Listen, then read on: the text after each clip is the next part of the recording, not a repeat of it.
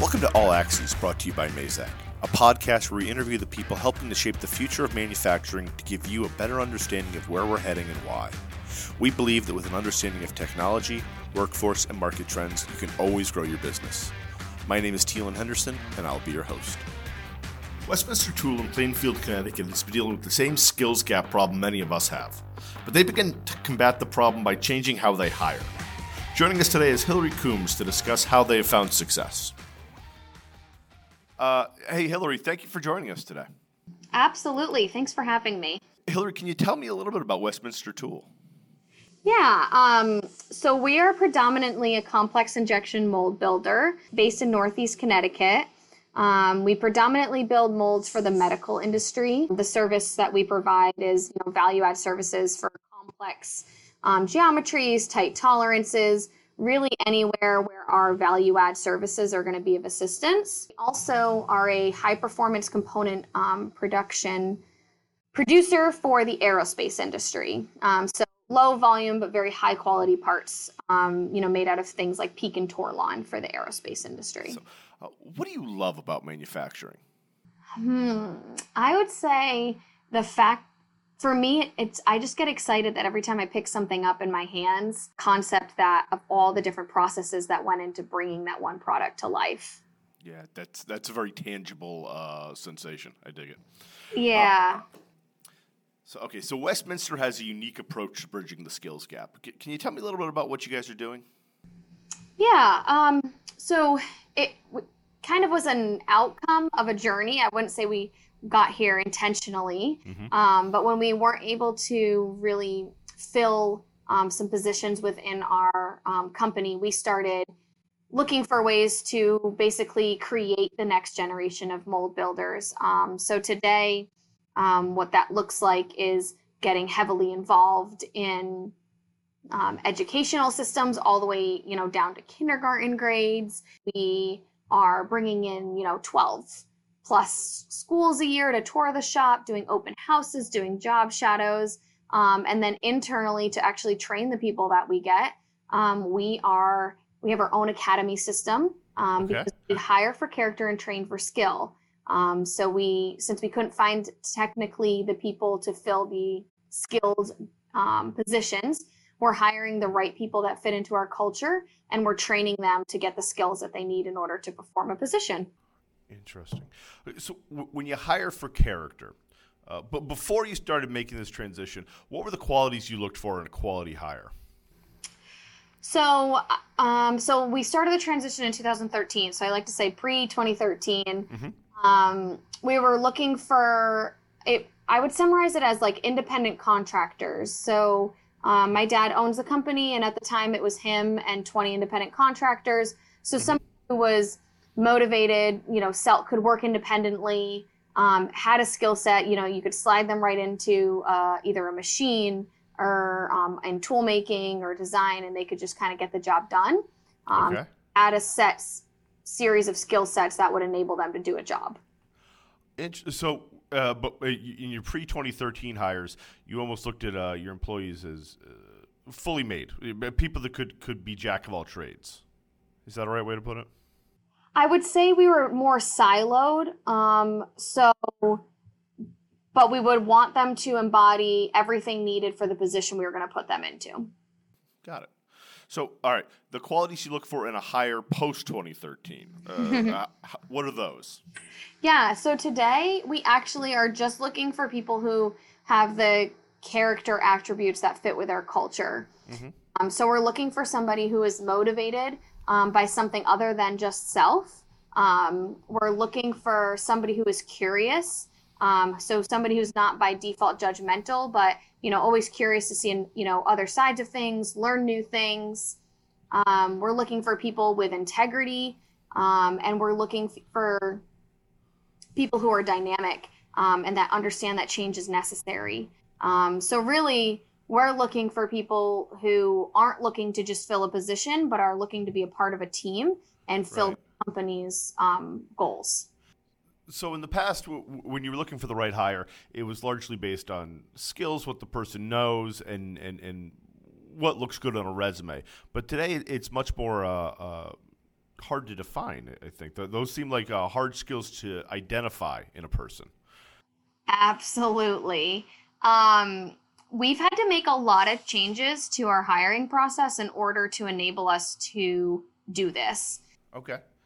And we've definitely learned the hard way. I would say that we definitely made some mistakes. Mm-hmm. So there's a few key things probably to highlight here. The first is that we interview everyone. The reason being is it's very hard to evaluate character on a resume. So we wouldn't be doing ourselves and our company justice if we didn't bring somebody in based on what was on their resume, because you never know who the person is behind that. Right. That's the first thing. So if we had 50 applicants in a year, all 50 are going to come in and interview. Mm-hmm. We also do behavior-based interviewing. So not so much about, tell me about what you've done in your previous jobs, but we're going to use situational questions to try and see behaviors. So tell me about a time when you didn't know how to do something, but your boss needed you to get it done. And we're looking to see, were they curious? Did they, research? Did they ask someone for help? Yeah. We're looking to see, motivation, overcoming adversity. We're looking to see that they had to flex. Tell me about a time you had to, do a task that wasn't in your job description, and see how they lean into that. We also interview with 3 people. The last person you interview with is somebody in the team that you potentially moving into. And the first 2 are honestly just the 2 people who are the best judge of character and who work most intimately with our new hires. And then we also require that everybody do a job shadow. Okay. The reason being is it's a 2-way street. We're very different here at Westminster Tool than most places where other people could be coming from. So we really want them to be exposed to what we do and why. And then whoever they job shadow is, seeing, again, do they lean in? Are they curious? Or are they saying, I can't believe you have to do that. And then when we hire them, which is a whole nother topic, we have a very long onboarding process. So with your new hires, do their previous backgrounds and experiences matter at all? Or do you just want to see the qualities that Westminster values in an employee? Yeah, so I would say previous experience definitely matters, but I would say the first thing that we care about is finding the right person. And then we have a lot of ways to expose them to the technical background that we might need them to have. So for example, we have a lot of employees who were, mid-30s, 40s looking for a career change. Mm-hmm. Might have come from the casino industry or in construction. They don't have, draft, they can't read a print. They don't have machining skills. But we do have a local advanced manufacturing certificate program at one of our community colleges that we can enroll them and help them to get through. So if we find the right person, we can start by putting them into whatever third-party resources, external resources that we have to get them the basics. And then once they have at least a basic understanding of manufacturing, then we can bring them in and take it from there with our internal academy system. Okay, so you've mentioned how your onboarding process is longer than usual, longer than most, rather, and you've mentioned your internal academy system. Is that how you begin to train somebody with skills? Yeah, someone who already has that base knowledge, or is that where you start from the ground up?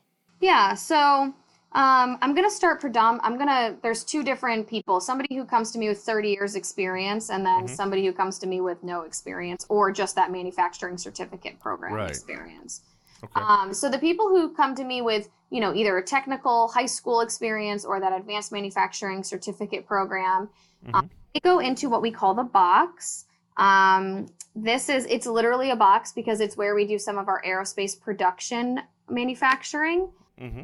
And it's a secured room. So in the box, though, is the only room in our company that has a manager and really solid leader. Okay.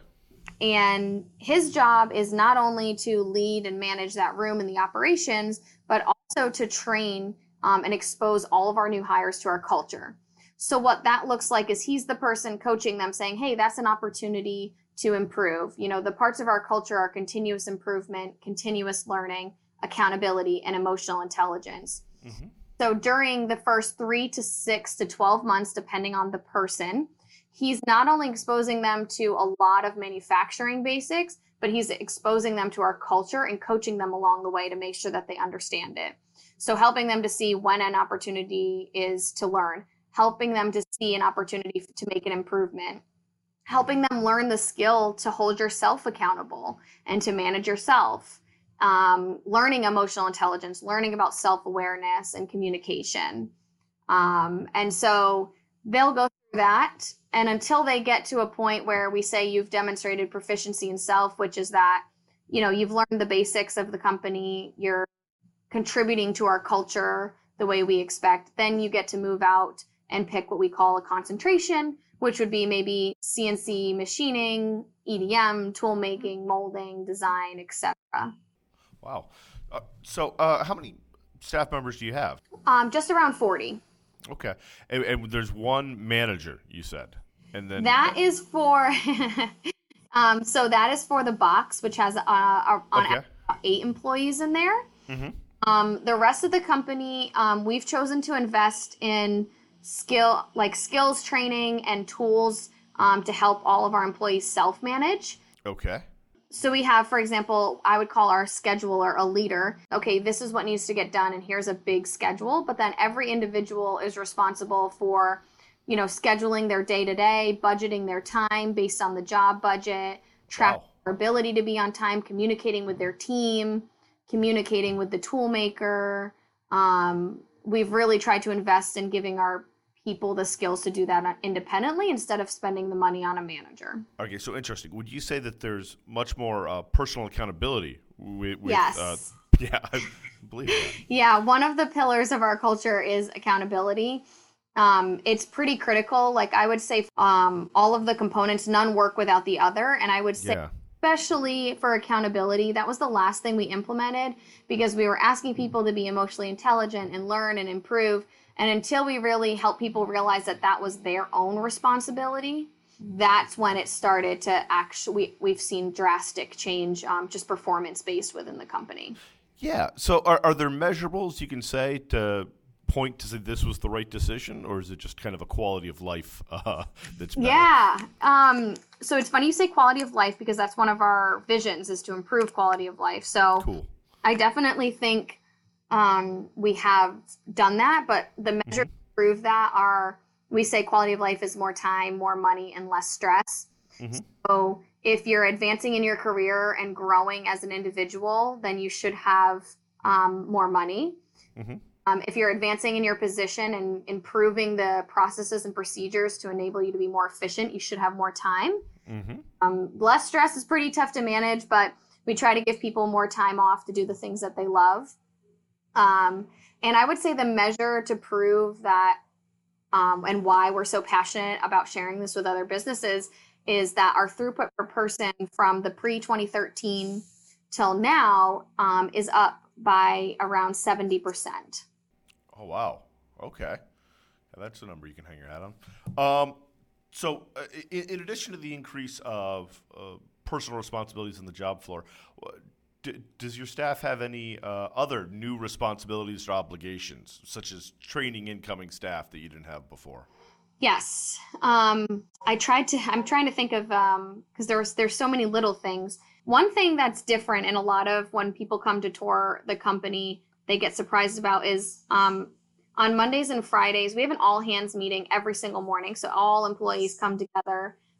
We share, it's a way to communicate. We share priorities, we share needs, we discuss, what we're expecting coming in from shipments. We share as teams kind of how we're performing.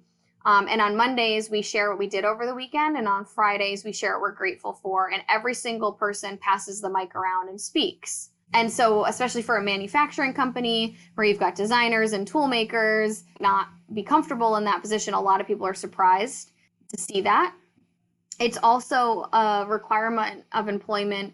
We say that we're a continuously improving organization. So one of the things that we've put in place is that in order to work here, you have to find 3 challenges a week that we could improve. You can't be an improving organization if everything is great. So to break down that barrier of the fact that saying something is wrong or it was a challenge is a bad thing. So that's another thing.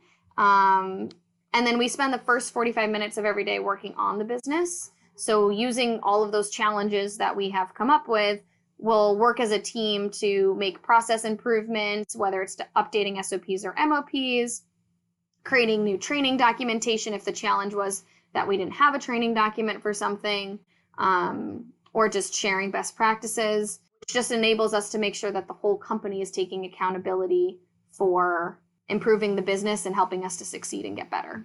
Interesting. So you guys must have quite the encyclopedia of training documentation at this point if you're doing this much, if you're bringing in people this new to manufacturing. Yes. So we have a online academy system. It's kind of like college, university meets apprenticeship program. Yeah. It's a digital list of courses and lessons relevant to a position where you can track proficiency. That's cool. And on our local Drive system, we have documentation to support, so how-to documents. It could be a training PowerPoint. It could be an example job, things like that. When we started this, I think we had like 50 lessons, and I think we're up over 3,500 now. Oh, wow. That's awesome. Yeah. Just this. All right, so you guys have kind of an interesting approach to, frankly, all business, as far as I'm concerned. I like that you're I like that you're educating kindergartners and getting manufacturing more in the zeitgeist than other companies. What does success look like to you? This is gonna sound, I feel like, cheesy, but that's okay. I'm up for that. Okay, all right. So, about 3 years ago, halfway through the journey, we said that we wanted to create a vision of what was in basically, when we were on this journey, my dad, who was leading this initiative, knew what he wanted, but it was in his head, right? Mm-hmm. And right. He was just communicating it to everybody, and that's not sustainable. And so what we did was we came up with our vision.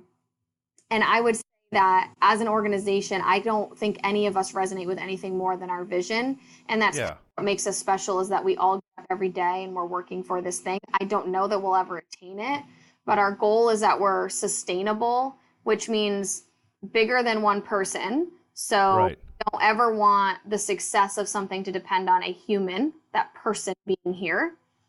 And then we also want it to be sustainable in the sense that things are going to survive for years to come.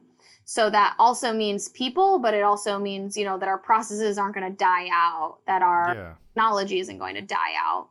And then we want to create a way to improve the quality of life for everyone that's with us. So again, that more time, more money, less stress. At the end of the day, that's really what we're striving for. We're not there. We're doing I think we've made a lot of great improvements, but I don't think we're 100% sustainable yet. There's always ways to better improve quality of life. But if I know that we have gotten closer, then to me, that's successful in a day, in a month, in a year. Well, Hillary, thank you for joining us today. Yeah, absolutely. Westminster Tool's website is westminstertool.com.